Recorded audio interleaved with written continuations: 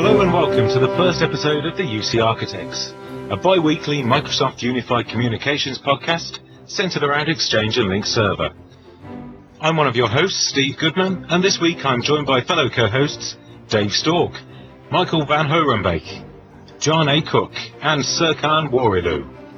Today we're going to be talking mostly Exchange, but in future episodes you'll also get to hear from the rest of the team, including Link MVPs Tamar Buthnot and Stoel Hansen, Exchange MVPs Pat Richard, Johan Fieldhouse and Mahood Magdi, and from the wider community, Exchange and Link bloggers Michael DeRoy, Paul Cunningham and Andrew Price.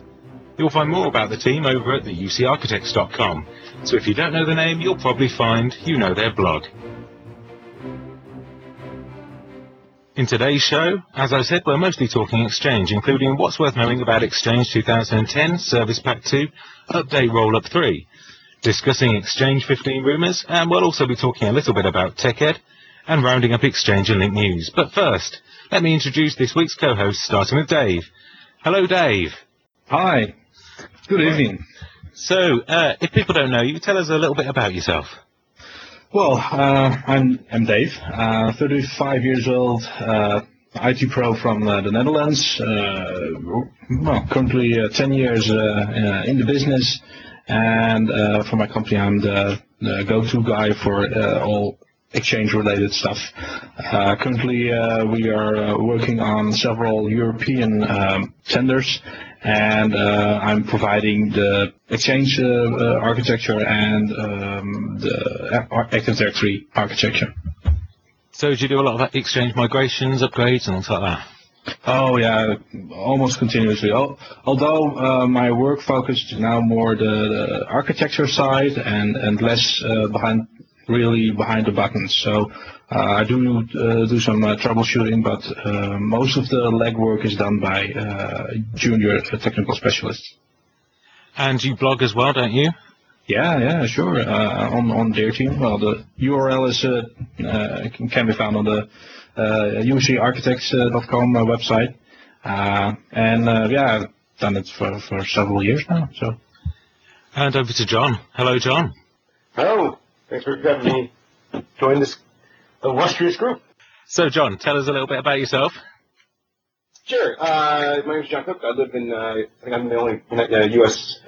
citizen representing on the call today. So I'm in Chicago, which is in the center of the United States, if you don't know the maps of the United States. I've been, professional consultant, pretty much independent contractor type for about 15 years, mostly with Exchange, but increasingly Link, and then, anything Microsoft, UC Stack or AD migrations, that sort of thing. I'm not going to say how old I am, but I'm older. And, no, I'm 41, and, that's not so old. That's not too bad. I know, it's funny, you realize that you think everyone's younger than you, but you realize that not some guys are definitely older. Well, what's that point when you realize you're getting old? 30 was when I thought I was getting old.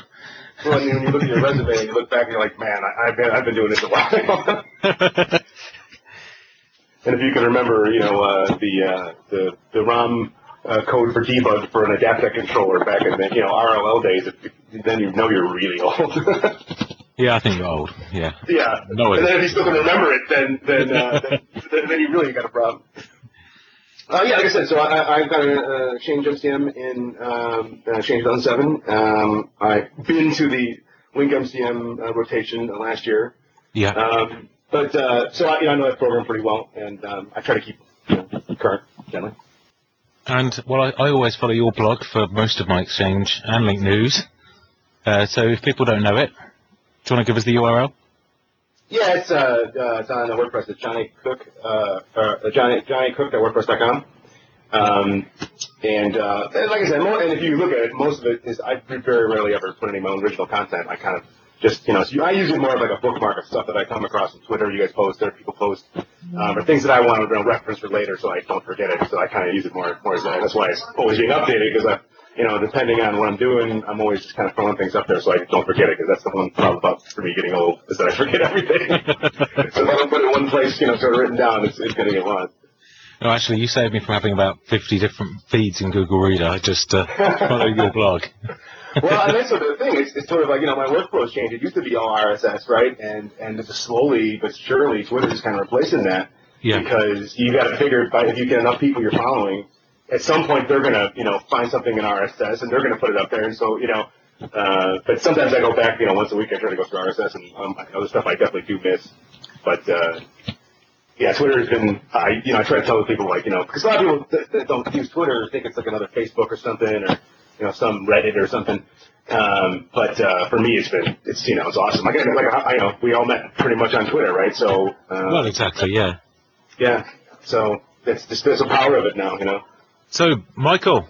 Yes, good afternoon. Hello. No, good evening, actually. Hello. How are you? So, I'm fine. Thanks for having me. I'm from Belgium. Also an IT pro, just as the guys of you.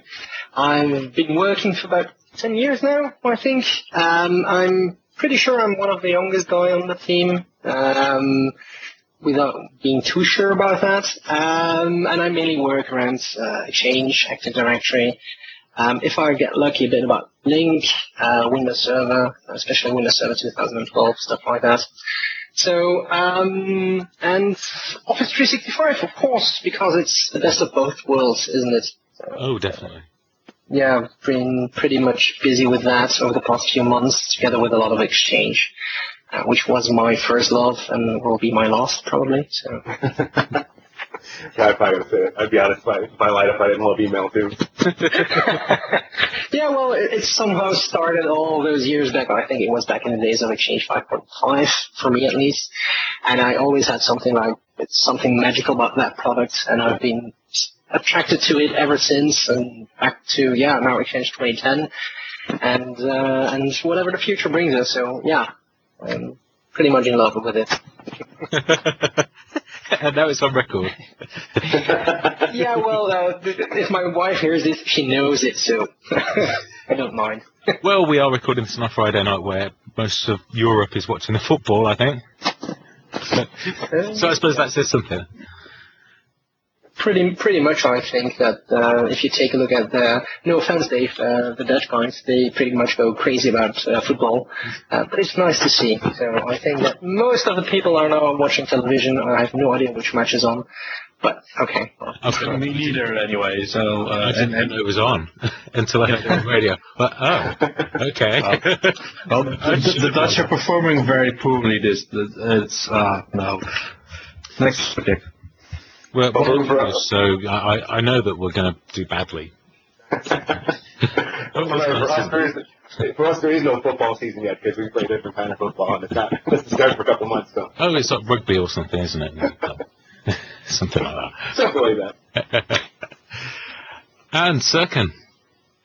Hey, thanks for having me here, guys. I'm Serkan, and I'm the Turkish guy. And I'm probably the only one that's blogging in his own language, because my blog is completely in Turkish at the moment. Not that I'm lazy, but, No, it's a good thing. Yeah, I know. I'm trying to keep Turkish community aware of Exchange. But I'm currently living in Bermuda, and I'm working for Independent Consulting Solutions here as a senior consultant. My work is mostly on Exchange, AD, and partially Link now, because most of the clients are, eager to get it now, so I'm working on Link as well. I have a few Exchange projects coming up, including cross-forced migrations and stuff, and I've been here for a year now, for almost 1 year. So you guys want to do a holiday? I hear a violin playing somewhere. That's so sad. Yeah, just get a plane ticket. Yeah, so we don't need to ask what the weather's like for you. It was tipping it down here today. Yeah, well, it was rainy here as well, but I might go for a swim after this. It must be tough. I just imagine you sitting there in your Bermuda shorts, just relaxing, with the lovely sun. Yeah, that's. Why don't you rub it in? Why don't you rub it in anymore, please? Yeah, thanks. Lastly, to me, I'm Steve Goodman. So I blog at stevieg.org. I work as a technical architect. I do Exchange, a bit of Link, quite a bit more now these days of Office 365, and as well some virtualizations, so some VMware, a bit more Hyper-V now, which I've got to admit, Hyper-V isn't my first love, but it's definitely getting better. And yeah, I try and do as much Exchange as possible because, yeah, it's my favourite thing when it comes to IT. So, Serkan, Exchange 2010, Service Pack 2, Update Rollup 3 was released not long ago, and it's got a lot of new fixes in it. So do you want to talk to us a little bit more about what our listeners can expect and why they should think about deploying it sooner rather than later? Yeah, sure. About 2 weeks ago, as you said, Exchange Customer Experience Team released Update Rollup 3 for Service Pack 2. They listed 44 issues and fixes for them in this rollup. But before we go into these fixes and talk about them, especially the new 2 features which everyone is talking about, I would like to mention we need to be aware of a few things before going and installing this rollup, just like the other rollups that has been released since today. The major prerequisite of this rollup is, of course, Service Pack 2. So if you have not installed Service Pack 2, I wouldn't recommend you start planning for Rollup 3 yet, because it has its own prerequisites that you need to complete before proceeding. And I definitely recommend that you read Service Pack 2 release notes if you haven't installed it yet. Well, come on, everyone's on Service Pack 2 by now, surely, aren't they? Oh yeah, right. Yeah. Well, I have a situation that a customer is running Exchange 2007 Service Pack 1. Oh, yeah, indeed. Hey, well, I can do better, or I think that most of the customers that I know, or that we're migrating from, are actually still running 2003, so... Oh, yeah. Well, yeah, but they're migrating, so... I ran accept those. I ran the guy who Exchange to 2000 servers and didn't really know it. And he was like, "Oh, it's a relay box." And I was going into a hybrid, the 365. I'm like, "You can't have a 2000 server. You can tell me about that." Yeah. But there are some fixes in Update Rollup 3 for Service Pack 2 that are very interesting for some of my customers. And I had one issue.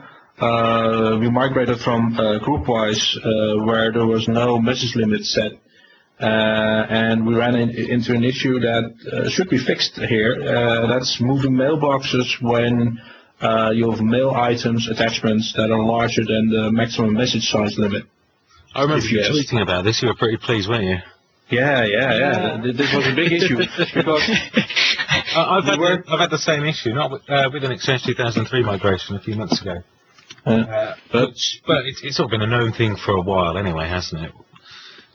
Going sort of hand in hand with the mailbox size limits themselves. Mm. Yeah. Is this just GroupWise, or was any? No. Well, it was because the organization didn't have any message limit set in GroupWise, so that when we migrated, we had sometimes 60 megabytes of mails or even larger. And so that's an individual 60 megabyte message. So they might have a quota of 1 gig and 25 megabyte message size limits. And they couldn't. So even if they've got one message that's 60 meg in the mailbox, so they're well under their quota limit, it's if they've got that message that was over an individual size limit that they'd have this problem. Well, what the problem was is they couldn't delete that item. They couldn't move it, and mailboxes also were. You ran into trouble when you wanted to move a mailbox to another database or another server or something like that. So that fix was one fix I was very happy about. Nice. So, okay, guys, back to the prerequisites. Client access servers, guys. Be gentle with them.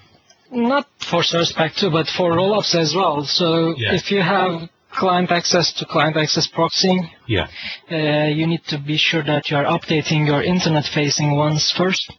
And of course, if you have customized your Outlook web app, like some of my friends, clients did, and if you forget to back them up and run the rollup, they will get overwritten. So be sure that you back up your Outlook web app files if you customize them.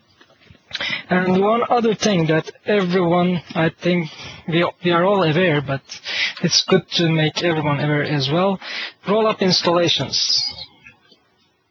I don't want to say it, but I'll go ahead and say it anyway. The setup is terrible. Oh, you got that. Yeah, creating native images for .NET assemblies. Come on, how long can it take?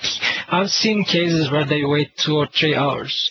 Yeah, I mean, I just left, patched all, leave my servers at home, and it took at least an hour per node. It's like, this is ridiculous. Yeah. Just open it all up in all your nodes. For a Source Pack. Yeah, and if you have servers that doesn't have internet access, don't even try it because it won't go further. Make sure that you turn off or disable check for publisher certificate revocation on your Internet Explorer, and it will speed it up and it will install it really fast and it will save you a lot of time. That's been an issue for quite a while, hasn't it? Yeah. So I think there was a blog post on the Exchange Team blog about that. Yeah. And they are putting that on the rollup notes as well now. You can see on the rollup notes, if you scroll all the way down, where they have this little typo, say you can disable it. But don't forget to turn it back on, because you don't want those, fake evil applications to take over your Exchange at the end. So those are the points that I would like to mention before we go deep in this rollup. We are not going to look at every fix anyway, but let's talk a bit about the fixes. As I mentioned, we have 44 fixes listed on this rollup, and 2 of these fixes seemed or announced like they are new features, right? And those are RPC client access cross-site connectivity changes and the changes on recoverable items versioning. If you look at Exchange Team blog, you'll see that Ross Smith wrote 2 great articles. I'm sure you've all seen it. Oh, yeah.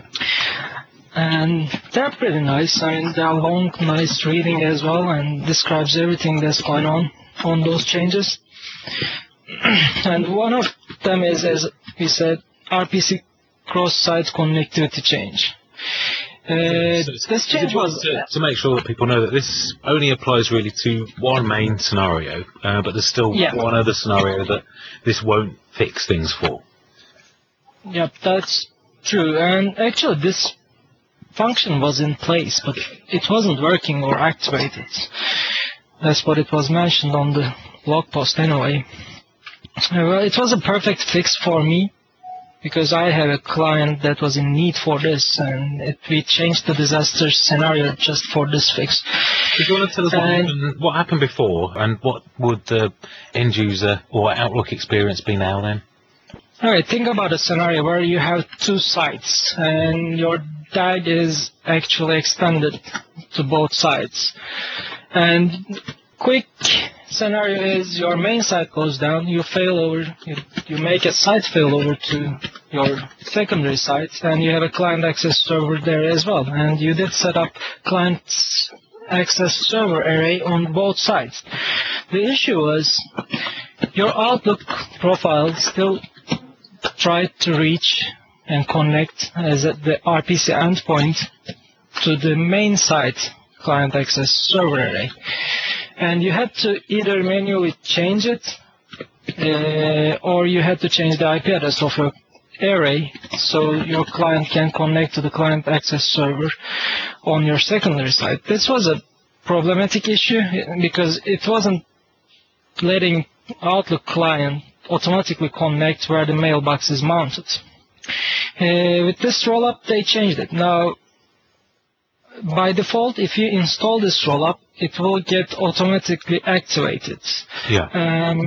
What will happen is, if the failover happens, and if your secondary site has the mounted database or active databases, your Outlook client your Outlook profile will get automatically updated, so you will connect to the client access server on your secondary site. This is a great feature because I'm sure you guys all did disaster scenarios, and we've been doing it here as well. And we've seen this behavior, and we always wanted this feature because it is a pain. You have to either change the IP address, you have to document it, and you need to follow up on it. Right. And change TTL if your TTL is high. Yeah, and this fix, I'm calling it a fix, but you all feature fix, I don't know. We will discuss that after this, but they all seem like a fix to me, not a feature. Yeah, I don't think I'd go as far as calling it like a mini service pack, like Tony Redmond did.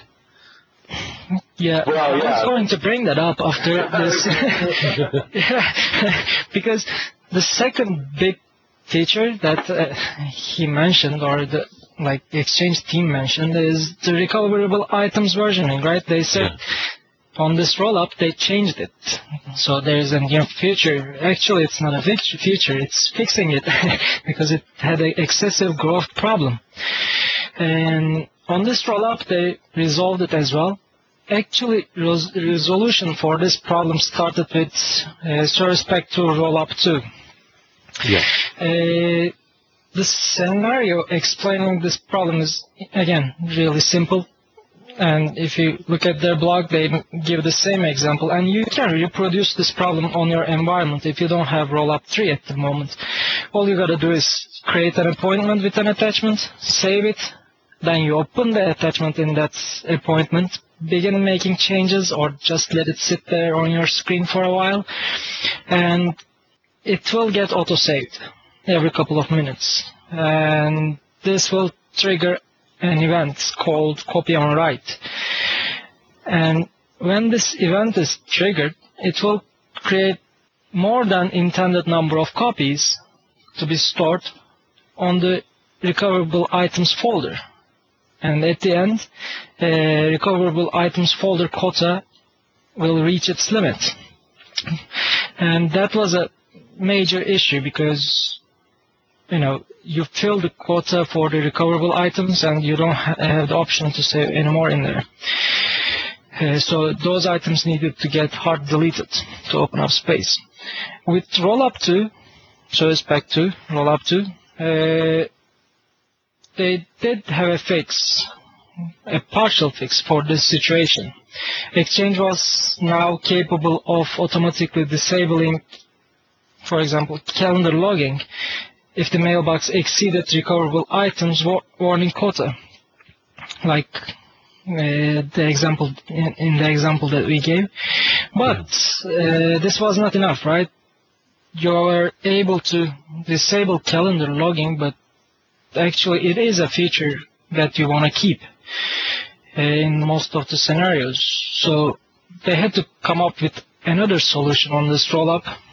And now Exchange server does understand the difference between operations when you open up that appointment, and it again triggers copy on write action, but only when you save it. So autosaves will not get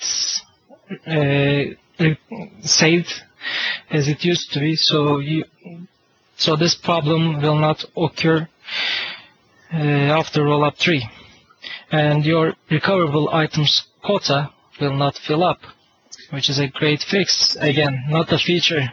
Actually, this is a feature, right? But these features were not working. No, they were features, but they weren't activated or they weren't working properly. But now they have fixed it. We have these features now, so we can use them. Yeah. Oh, sorry, I was going to say, has anyone come across this in production, and it's been a big problem, or? Well, after seeing this problem here, I Try to test it. There's been some major PSS calls out about it from when they describe the problem on the Exchange Team blog. But it's not something I've seen. But it does sound like something that would be easy to reproduce then. Yeah. Yeah. So the net effect was the mailbox grow, in size inordinately, or is it that you'd hit the quota and then would it be an error in the client? It's not your mailbox quota. It's recoverable items quota on the mailbox or the mailbox database. By default, by default, I think it was 20 gig or something at the moment. And when you reach that limit, you don't get to have recoverable items anymore in your folder. I can imagine that if you're a company and 2 or 3 of your users are doing something like that, and you end up them using all of their recoverable item storage, then yeah, of course that's a major issue. So I can imagine that it's a big fix for some companies. I haven't encountered it myself. I have discussions with customers that not regarding this fix bug or what you call it, but that they do tend to have a higher importance of retention items. Just like shadow copy and something. It's going well. My experience is that customers are actively using it as their part of disaster recovery or their backup strategy. So when your space runs out, yeah, that could be an issue for really important stuff that you want to recover swiftly, because you obviously always have a backup next to this. Yeah, and I think with Dumpster 2.0, it's much easier to sell the idea of using recoverable items. And say, right, this is a good reason, an easy way of not having to actually go back and do a database restore and use the big, heavy sort of lifting to get one item back. And if that's not working, then it's just going to create more work eventually, and it's going to be the wrong time because people won't really understand that that's happened until they're in that situation. Well, in these 44 fixes, I don't know which one you guys like the most, but I already said my favorite one. Although I have to say, the country region that made me smile a bit. Curaçao, Bonaire. Yeah, and part of the Kingdom of the Netherlands. So it made me smile. You have issues. I'm trying to ignore that. I think much like that stuff is the most interesting in Update Rollup 3. I mean, the thing it doesn't fix is when someone implements a CAS array afterwards, which is a separate issue, but it sounds a little bit similar to people because it's both the case of the Outlook client not getting that EC wrong server from Exchange when the endpoints changed. So, I mean, it'd be nice if there was something that could fix that, but then again, the recommendation for at least the last year has been pretty much always create a CAS array. I think Brian Day did a really good set of posts where he made it clear that that's the best practice for Microsoft as well. Always create a CAS array, even if you've got one Exchange server. Yeah, you're right. Even if you've got one server, always do it. So as long as you do that, you're not going to have that issue. And I'd say, I mean, it's a pretty big issue generally because, the sort of the common mantra for all these years was, DNS was the, pretty much typical fix for this scenario.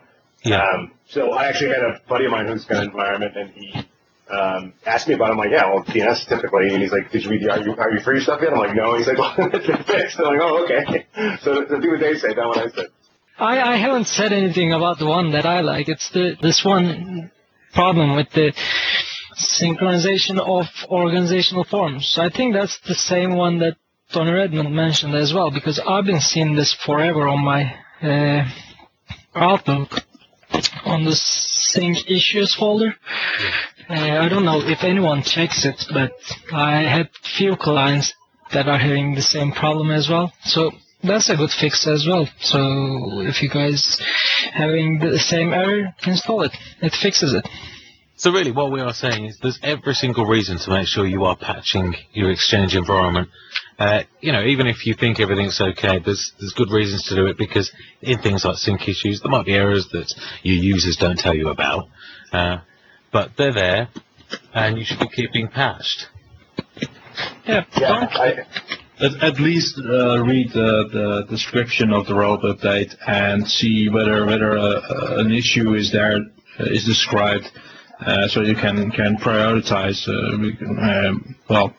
I tend to wait for 4 weeks to install a rollup update in production environments, but there were a few problems last year with having them pulled and re-released.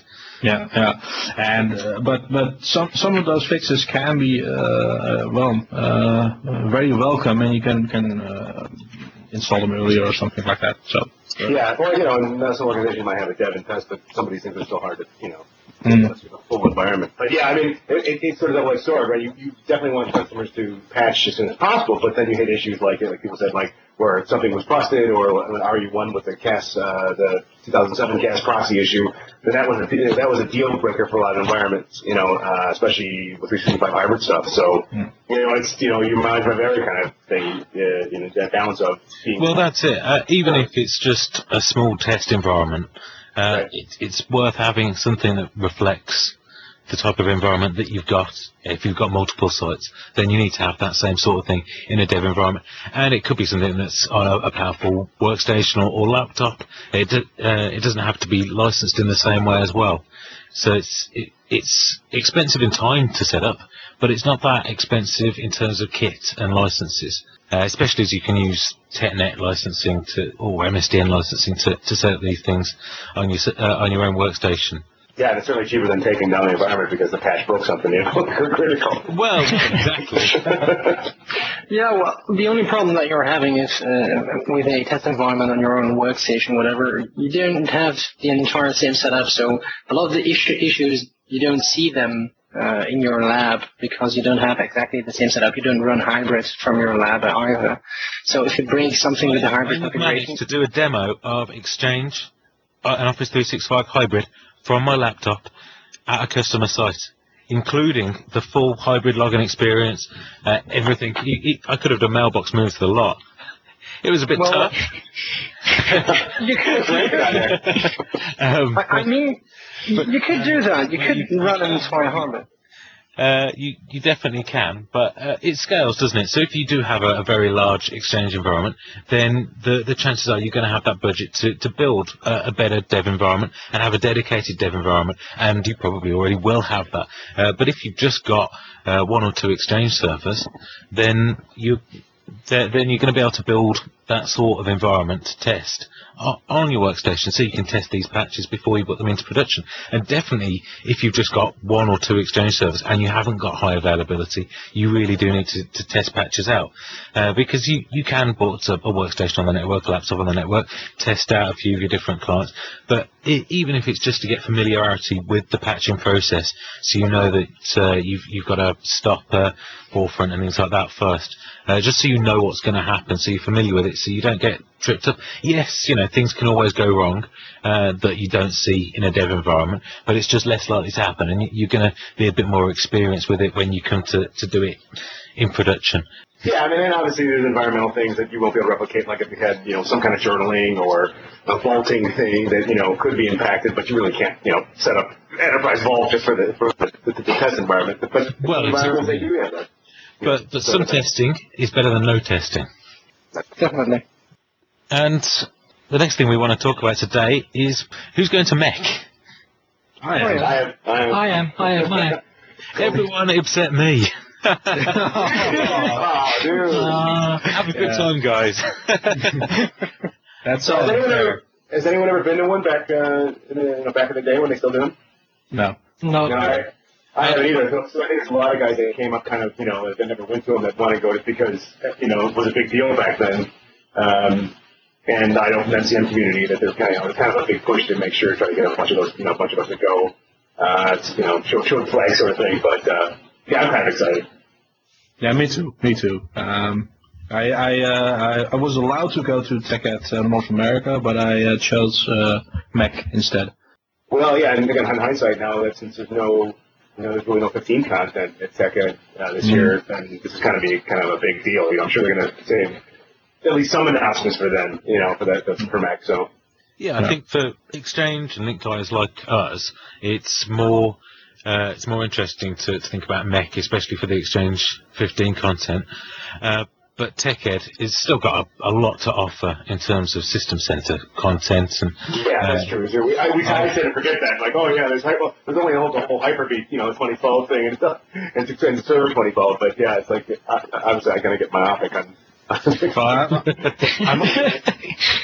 I'm also going to TechEd Europe, so that's cool, and it's not for the Exchange content, but all the other content, because I know it was even last year that most of the content that they had was only the level 400 sessions were for me interesting. I know a lot of guys and girls want that content, but I'm probably going to look at. Some Link and obviously 65 and perhaps even some Windows Phone 7 development session or something like that. Are you going to put into to Jap's Exchange load balancing session? I think I will, and ask some really, really nasty questions or something like that. Is he presenting that one in Europe? Yeah, and he did the same session in North America. Yeah. I don't know if he's going to. But yeah, I was with a customer who's going to TechEd Europe earlier this week, and we spent half the day talking about load balancing. So yeah, I think he's really going to enjoy that session, as well as all the System Center stuff. Because that, if you're looking after multiple technologies, then you're going to be very interested, especially in Hyper-V and the new VMM products. We were working on a showcase on VMM 2012 a few weeks ago, and it is really, really good.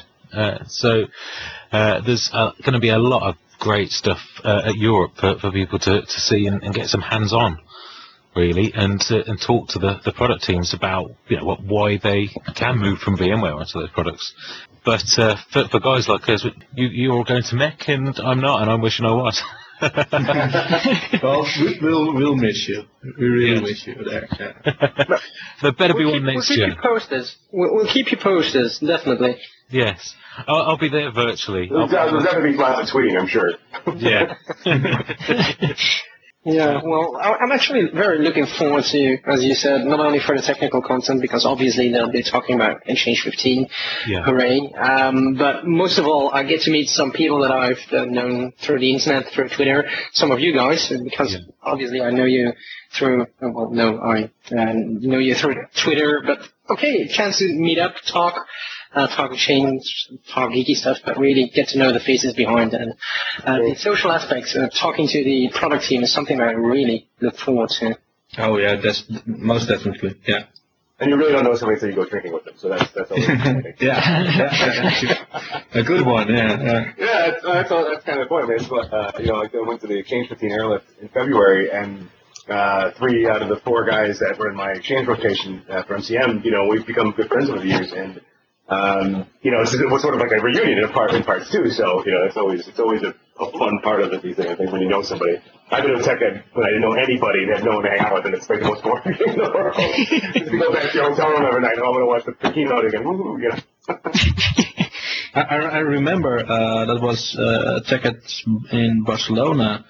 TechEd Europe in Barcelona a few years back, and I watched with some, I don't know their names anymore, but some Microsoft employees from the Windows Server group, I think, and we were watching the presidential election at that time. So that was kind of fun. Yeah, one thing you don't want to talk about is politics with Americans. That's what I find. Yeah, I look at my Facebook feed and I just see, oh my God. I'm not going to say anything now, but people have different political views and they're very passionate about it. I was on the wrong side of that election. So that's what I mean. You just don't talk about it because.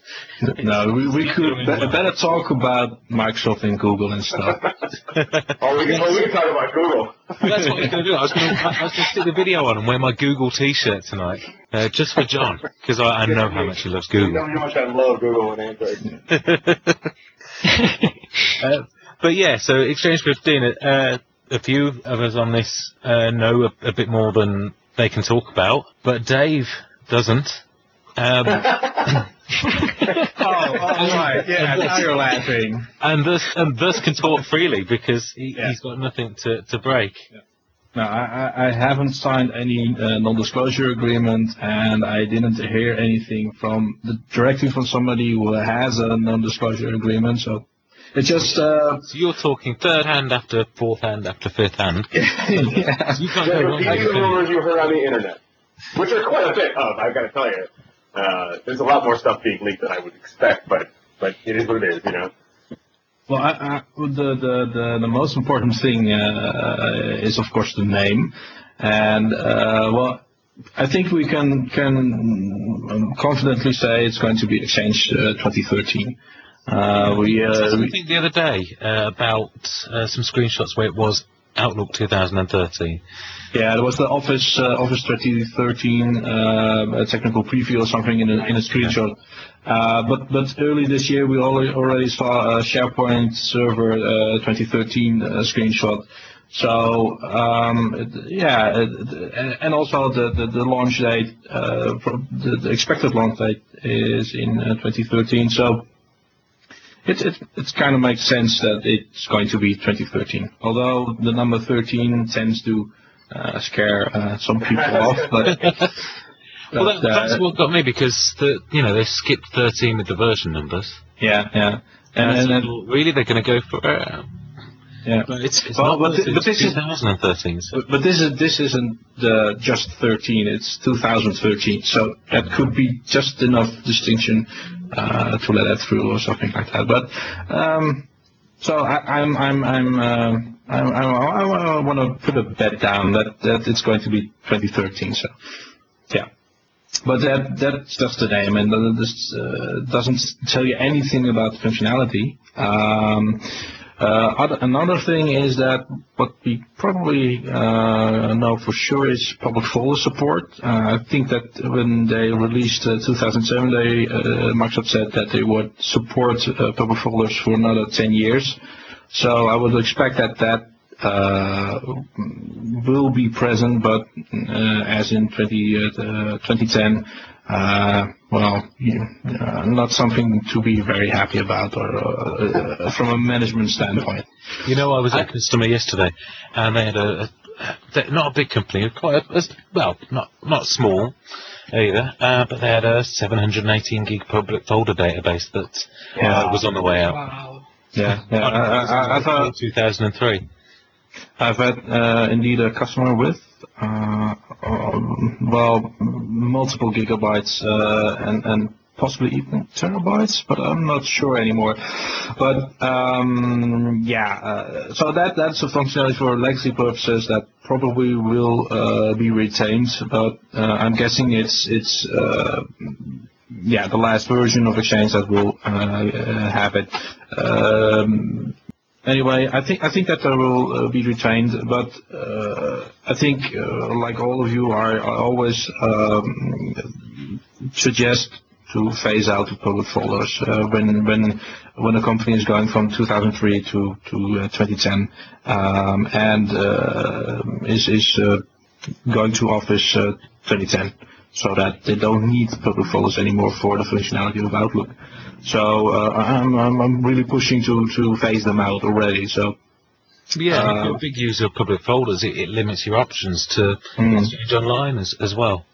It is. Sure. I've seen companies build huge workflows. Back in 2003, you had that CDO for workflow for Exchange. You could do really great stuff with it, and they built such large things on top of the public folders that they just can't take it out anymore. There was a time when there were companies that their core business was selling stuff on top of public folders like CRM systems. Yeah. Well, it seems like a lifetime ago. I had a customer with a .com that had a bunch of different properties, and they used public folder rules. They had about 7,000 public folder rules that would fire off different things depending on, something at company.com came into the internet, boom, it would fire off, and it was just this rat's nest of rules that I went to folders, and then those folders had rules that went somewhere else, and it was, but that was part of the workflow, and you can't just kind of remove that, Oh, well, that was the motivation for the 10-year support statement from Microsoft, obviously. And well, that I know that a lot of customers were really happy with that, but still, my personal opinion is that I want them out as soon as possible. Yeah, and I think, the answer, for a while, the default answer was going to be, okay, well, just you send all that content to SharePoint, but A, that didn't work out so well because not everything in SharePoint lends itself for every, scenario of what you're using a folder for, and B, it's still another product. It's hard to say, Microsoft sometimes gets backed in the corner by saying, oh, if you only had this product, everything was fine. It's like, well, a lot of customers don't want to hear that. An example I have right now is, we have, I have a really large customer that I'm working for that's on 365 dedicated, and in that space, things are different than the shared space or certainly on-prem. But one issue we have right now is with the Link client, they don't have Outlook Anywhere exposed to the outside. So we're just turning on Link Edge, right? So you can be, at home, IMing through Link, but if you leave that endpoint plugged in, because Outlook's not available, IM conversation history is not available. So you have these scenarios where literally, IMs are piling up on a client. You don't see them, but the Microsoft default backup to that would be, well, that should go to conversation history, and then you would get that via email. But since that is broken in that workflow, it's sort of like they're saying, well, you have to have Outlook. Well, we don't have Outlook in that scenario, and that's one of the problems when you have to rely on another product space to get that, component through, you know what I mean? Mm. So we had the name, we had public folders. So now it's, for me at least, a lot of conjecture. That's what we like. Yeah. Could it be? I'm going to mention some of the features I found interesting that were posted by, in one article, Mary Jo Foley. We probably all know her. One thing was offline Outlook web app, which in combination with IE10. Offline, that just sounds wrong. I find it very curious because, especially the IE10 is in Windows 8, and in Windows 8 already has ActiveSync. So there's like too many options. Yeah. Well, install Outlook. Don't install Outlook. Use. Well, and again, it might be safe to think of Outlook web app not just being the browser. So think of other platforms where you might have a dedicated application that is, for OA, but maybe it's not a browser, if that makes sense, and I'm being very... But still, yeah, but we don't know what's in the web app in 2013, so perhaps, perhaps it could replace Outlook as a client, or as a full-fat client, but still... I'm not so sure. Some other things, probably integrating some search technology across all Office lines, products. Do not really see the immediate benefit. Does anybody have something to say about that? So, the idea is you're going to SharePoint, search, and find your emails. I don't spend a lot of time searching SharePoint libraries, to be honest. I want to find stuff in my email, but perhaps I'm biased. I can see the point if you're a big SharePoint user. So what we got more? Let's look at my own blog about that. I think it's probably safe to say that you'll see more interaction between the products. That's a pretty safe.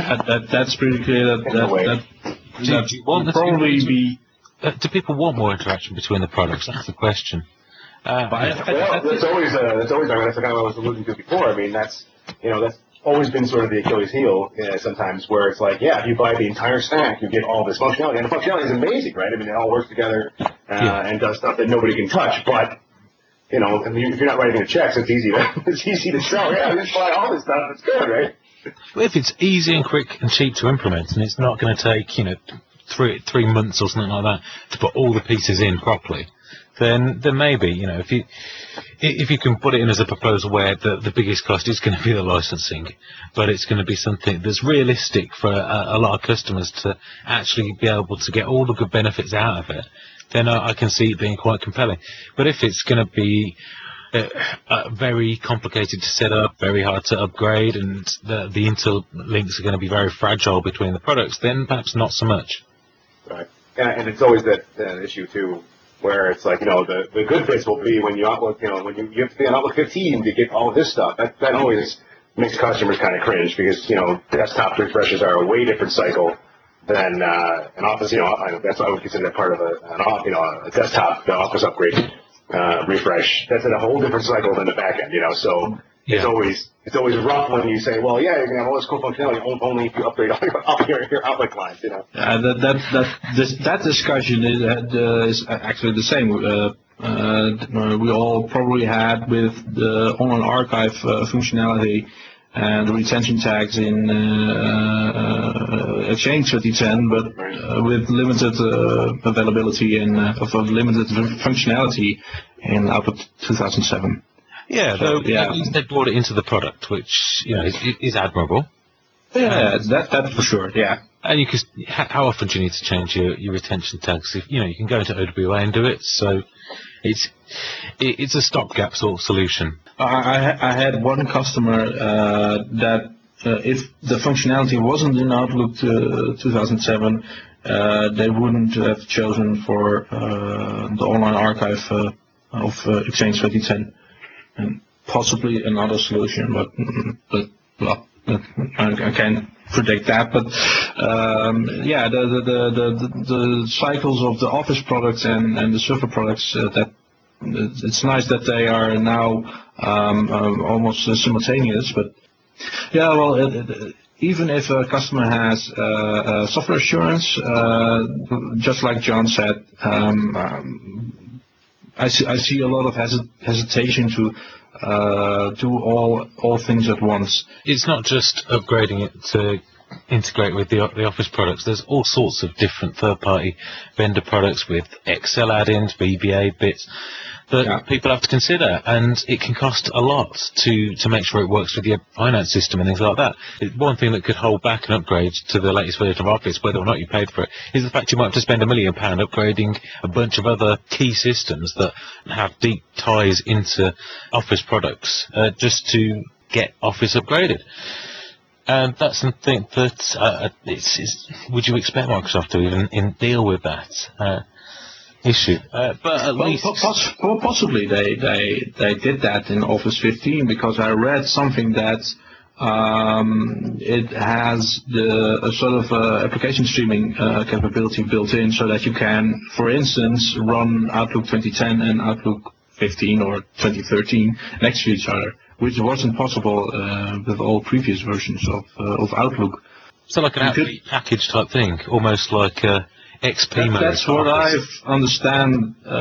did understand about something I read out there, a blog post, I think. And well, that seems to me like they are trying to make the deployment of Office a lot more easier, so that that issue we had talked about the back end and the front end of your environment, and to migrate both of them at the same time can be a lot of strain. But if Office 15 can be streamed out of the box and run next to the older clients of Outlook, well, perhaps that could be for some customers an ideal situation.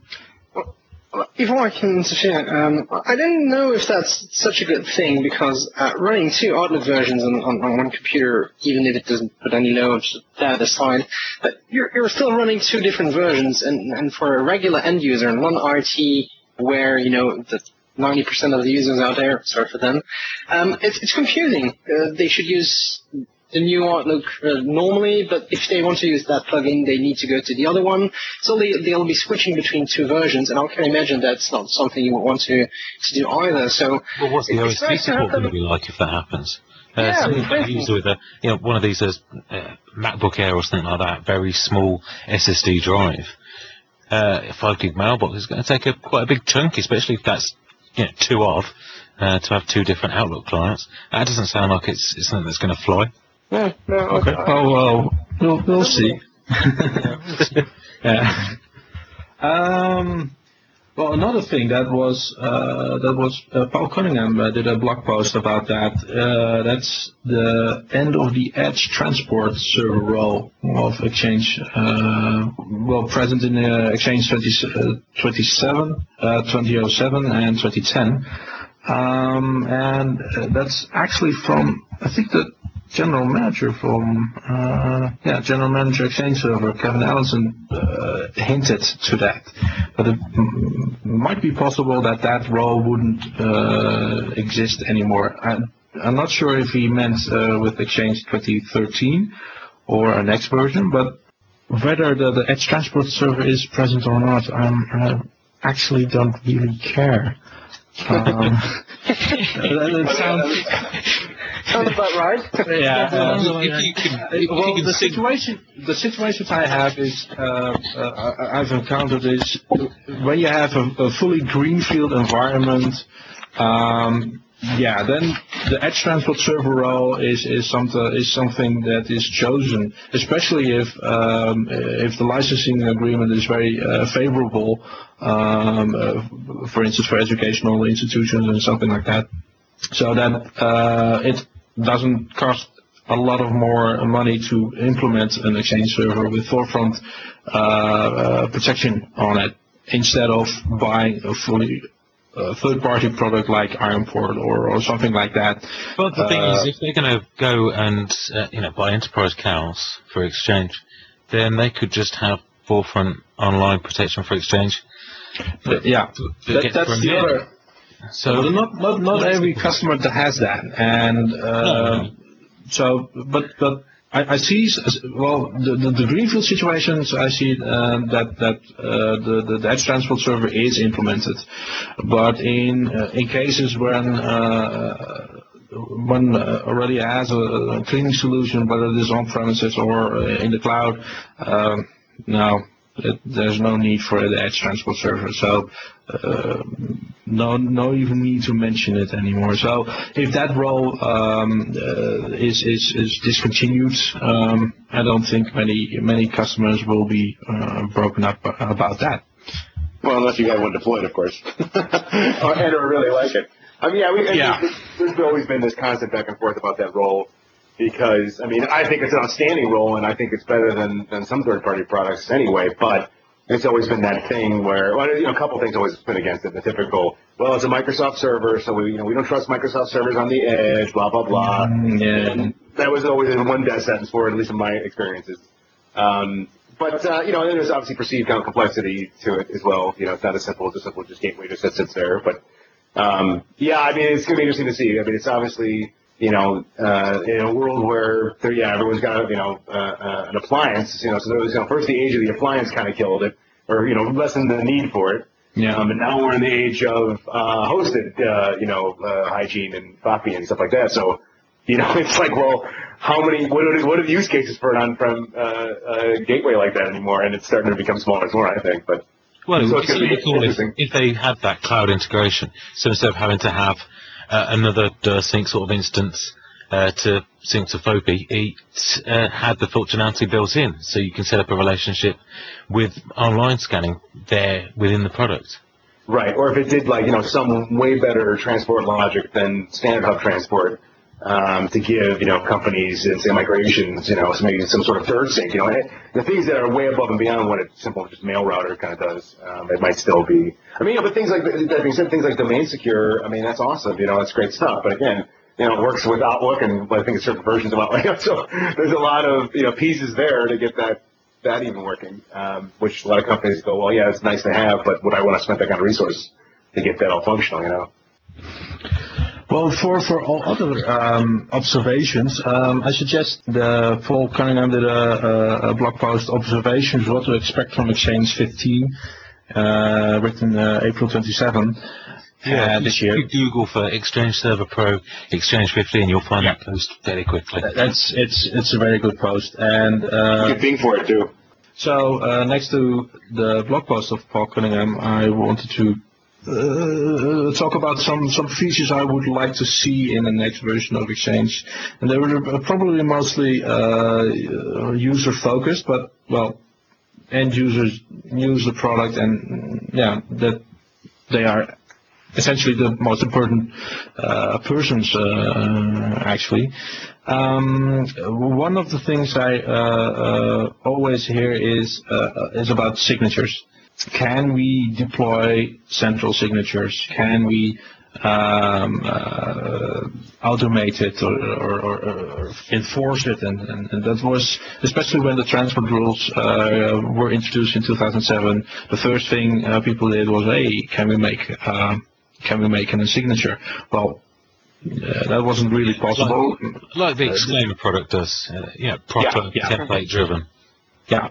And even with 2010, with the Active Directory variables you can implement in the transport rule, still that the user doesn't see what gets sent out.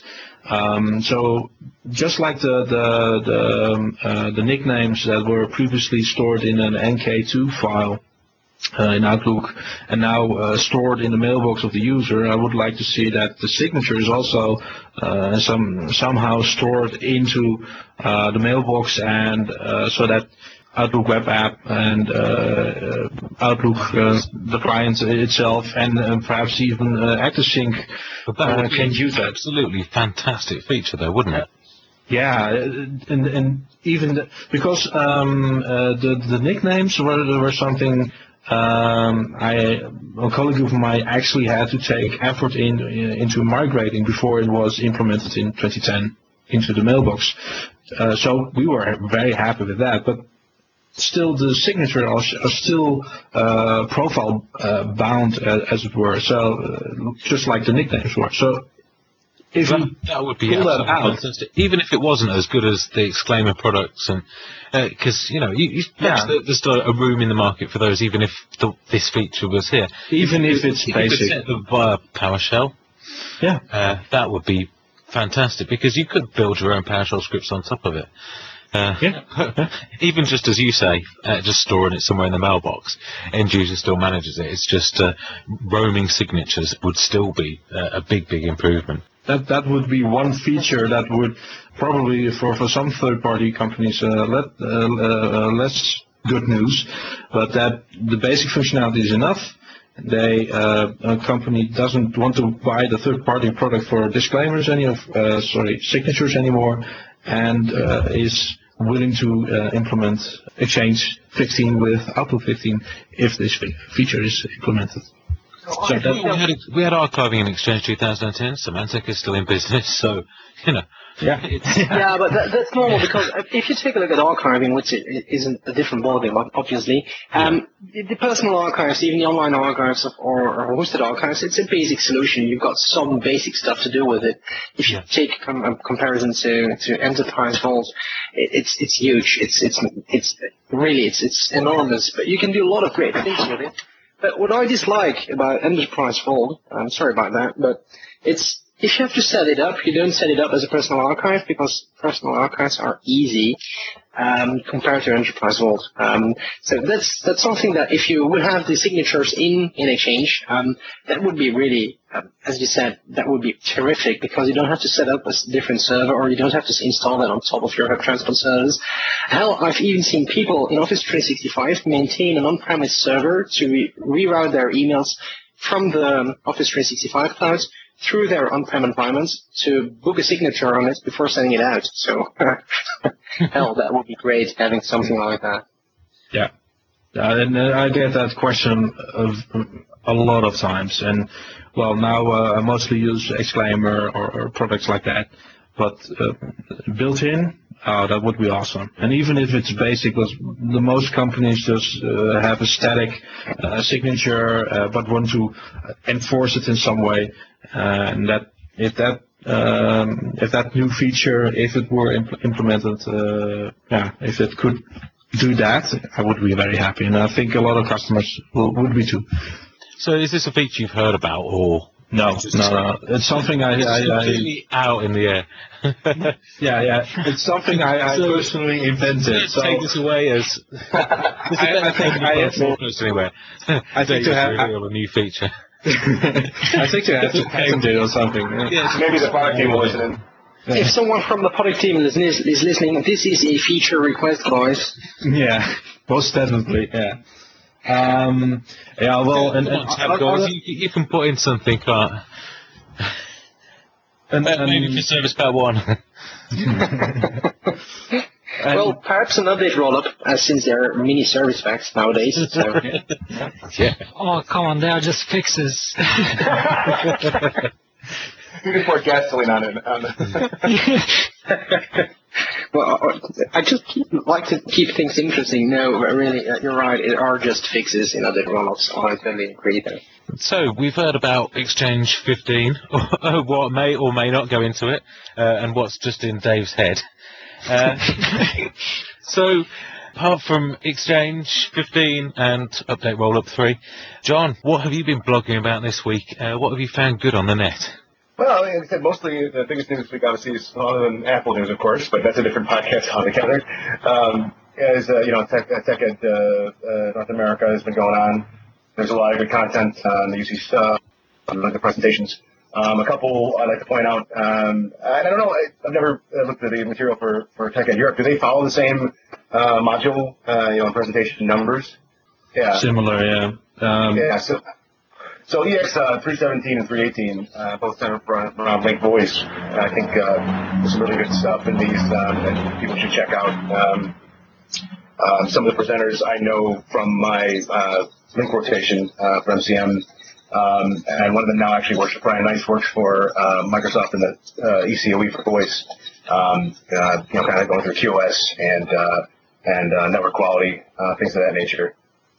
So definitely, people should check that out. And I believe there's going to be a counterpart to those in Europe as well. Also, Mr. Gillies, Robert Gillies, if people are not familiar with him, is MCA, and I think he holds more Exchange certifications than any human being on the planet right now. He gave some good info on the site resiliency as well. In the past, I know that Ross Smith had given similar ones, and definitely those are worth reviewing as well. So you don't think it's going to be more of the same sort of stuff we've heard for the last couple of years? Tony Redmond wasn't particularly glowing when he was blogging about TechEd and Exchange sessions. Well, there's been a lot of things he's been saying that's been interesting, and he's certainly highly respected. Goes back a long, long way with Exchange, and the presentations are.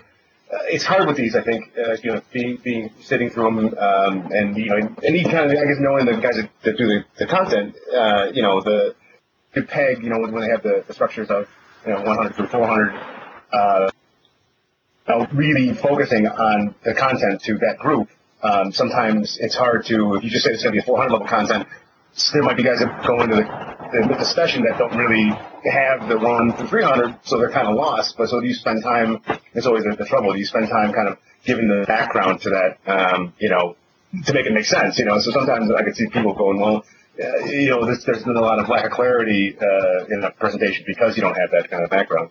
And the other thing with these sessions, they're not the same sessions that happened last year. And if you're going to look at these TechEd sessions and go, right, this is what I'm going to be doing for my project that I'm doing in a couple of months' time, you don't want to be using last year's advice that's pre-Service Pack 2 or was based on what might be in Service Pack 2. You want to make sure that it's up to the minute, top-notch, and best advice as well. Right, yeah, and about the cycles of the product, too. Obviously, if there's no major changes, you are end up giving the same, content more or less because nothing's changed. The resiliency picture is the same because the product's the same. Unless they change something in the service pack, or made some changes like with RE3. So, by the nature of it, it's going to be static if the product's not really changing too. So it's always an issue. And then things do change. I mean, these products evolve and the guidance evolves because the product, has more, acceptance and use. So the big voice sessions there's more. Background on that now because more people are deploying Link Voice. So even things they didn't think about initially or didn't run across, as more clients deploy it, they come across issues where these are deal breakers. There was a deep dive on that linkage this year, which are somewhat of a rehash. Also, changing guidance. Things change along those lines as well. So apart from TechEd, what else have we got out there? One thing I saw was from Matt Landis this Link Select Dial app. Link dialing enabled from any application. Oh, that one was cool. Yeah. Oh yeah, definitely. Yeah, definitely. Yeah, definitely. That's definitely something I want to have installed. Yeah. And it's the next in what seems to be a growing long line of essential Link add-ins from Matt as well. Yeah, he's doing a great job. Yeah. He's definitely really sort of, I think, kind of cutting edge on some of these things, and that's one of those things about Link that's really, really cool. So that's about all with the news anyway this week, John. Yeah, I think, like I said, the biggest news in tech is, but, as these the one-offs things come up, that's definitely one of the things that, we definitely think we should advertise people to, because we take it for granted that we all are watching Twitter 24/7 like I know I am, so some of these things do get lost in the stream. Well, yeah, I mean, these things get lost in the stream, so you never know, like, you just assume people have heard of this stuff, but there's always something you haven't heard of, so it's good to bring these out to them. Well, if you want to make sure you don't miss any of it, subscribe to John's blog, because it is good. Because even if you've got a set of bloggers that you always listen to, they're not going to see everything either. And John sees everything. He reads every single tweet about Exchange and Link. Or at least it seems that way. Well, I have a lot of machines going up at all times, so yeah, the Twitter's constantly scrolling. I think with this podcast, you were the first person to reply as well, to go, I want to be on the podcast. Which didn't come as much of a surprise. I'm sure if I tweet anything about Google or Android, you'll be there, like, straight there, like, get rid of it. Yeah, I was surprised. I guess I didn't have Twitter in the foreground, but I'm sure there's some Google stuff or Android stuff I could have been snarky about. So I'm going to have to go back an hour. So anyway, I think that's going to be about it for the first podcast.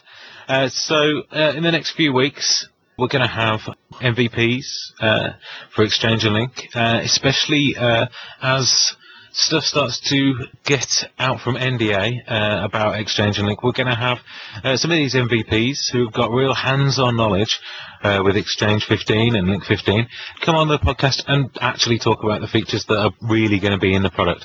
And as things progress, we'll have a few more deep dives. So what you should expect is deep dives on all these new little features, because just like in Exchange 2010, where there were new concepts like the client access array, there's going to be that same kind of thing. And it's going to be worth listening to future podcasts so you can get to understand these features well in advance. So I'd like to thank everyone for joining me today. Thank you, Dave. Thank you, John. Thank you, Michael, Serkan. And we will be speaking again in a few weeks' time. Thank you very much, guys. Goodbye.